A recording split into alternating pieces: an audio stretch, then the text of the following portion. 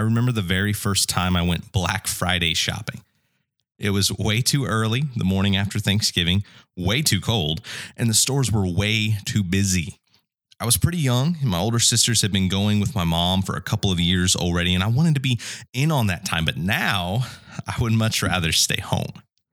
There's something that's beautiful about the gift-giving element of Christmas, people giving up what's theirs to give to someone else.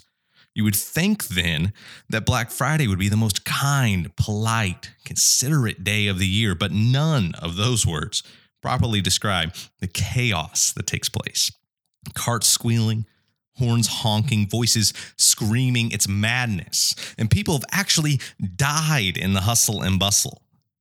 Somehow a time of considering the desires of others has made possible a day of utter selfishness. And none of us is exempt. Each of us is guilty. No, I don't go Black Friday shopping. I just stare at my smartphone on Thanksgiving Day and make sure I get the best deals on the things I've been looking for. Black Friday shopper or not, each of us is guilty of putting ourselves first. Even the one busily preparing Thanksgiving dinner for a full house becomes guilty when what should be joyful service turns into bitter resentment. None of us is exempt. Each of us is guilty. And if the Christmas story is true, that's exactly what we should expect. Things were not all right on that starry night. The saga of humankind, the story of the Bible, is one of short-lived perfection and long-term infection. Ever since the sin of Adam and Eve, people have been blaming each other and looking out for number one. None of us is exempt.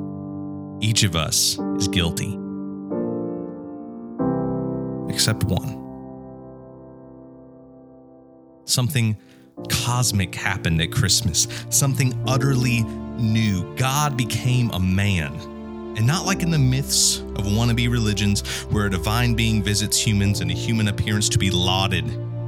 The pre-existent, eternal Son of God came as a servant.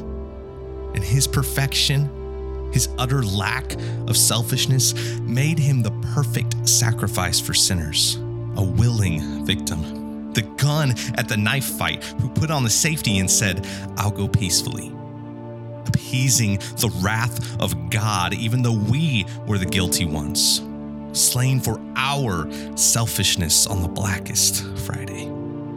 Dead and buried, but not anymore. Now he is the king. Now he is lauded. Now he commands the universe. Everyone needs Jesus to grant them mercy. No one can stand on someone else's opinion, but everyone will have to kneel before him. None of us is exempt. Each of us is needy. All who lay down their arms, who give up their selfishness, who lose their lives daily for his sake, will find themselves in him, but not all by themselves. In this fellowship of the forgiven, there are people we would never have picked. We would never have chosen to spend eternity with. We would never have sacrificed for. And yet we find ourselves tangled up in a web of love and comfort and encouragement that makes dying daily for these people our deepest delight. Being in Jesus changes everything.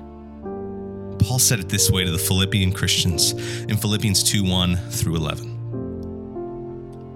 So, if there is any encouragement in Christ, any comfort from love, any participation in the Spirit, any affection and sympathy, complete my joy by being of the same mind, having the same love, being in full accord and of one mind. Do nothing from selfish ambition or conceit, but in humility count others more significant than yourselves.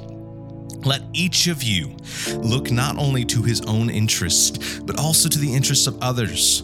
Have this mind among yourselves, which is yours in Christ Jesus, who though he was in the form of God, did not count equality with God a thing to be grasped, but emptied himself by taking the form of a servant.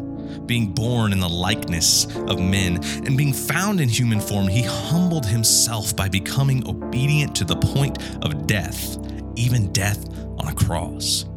Therefore, God has highly exalted him and bestowed on him the name that is above every name, so that the name of Jesus every knee should bow in heaven and on earth and under the earth, and every tongue confess that Jesus Christ is Lord, to the glory of God the Father.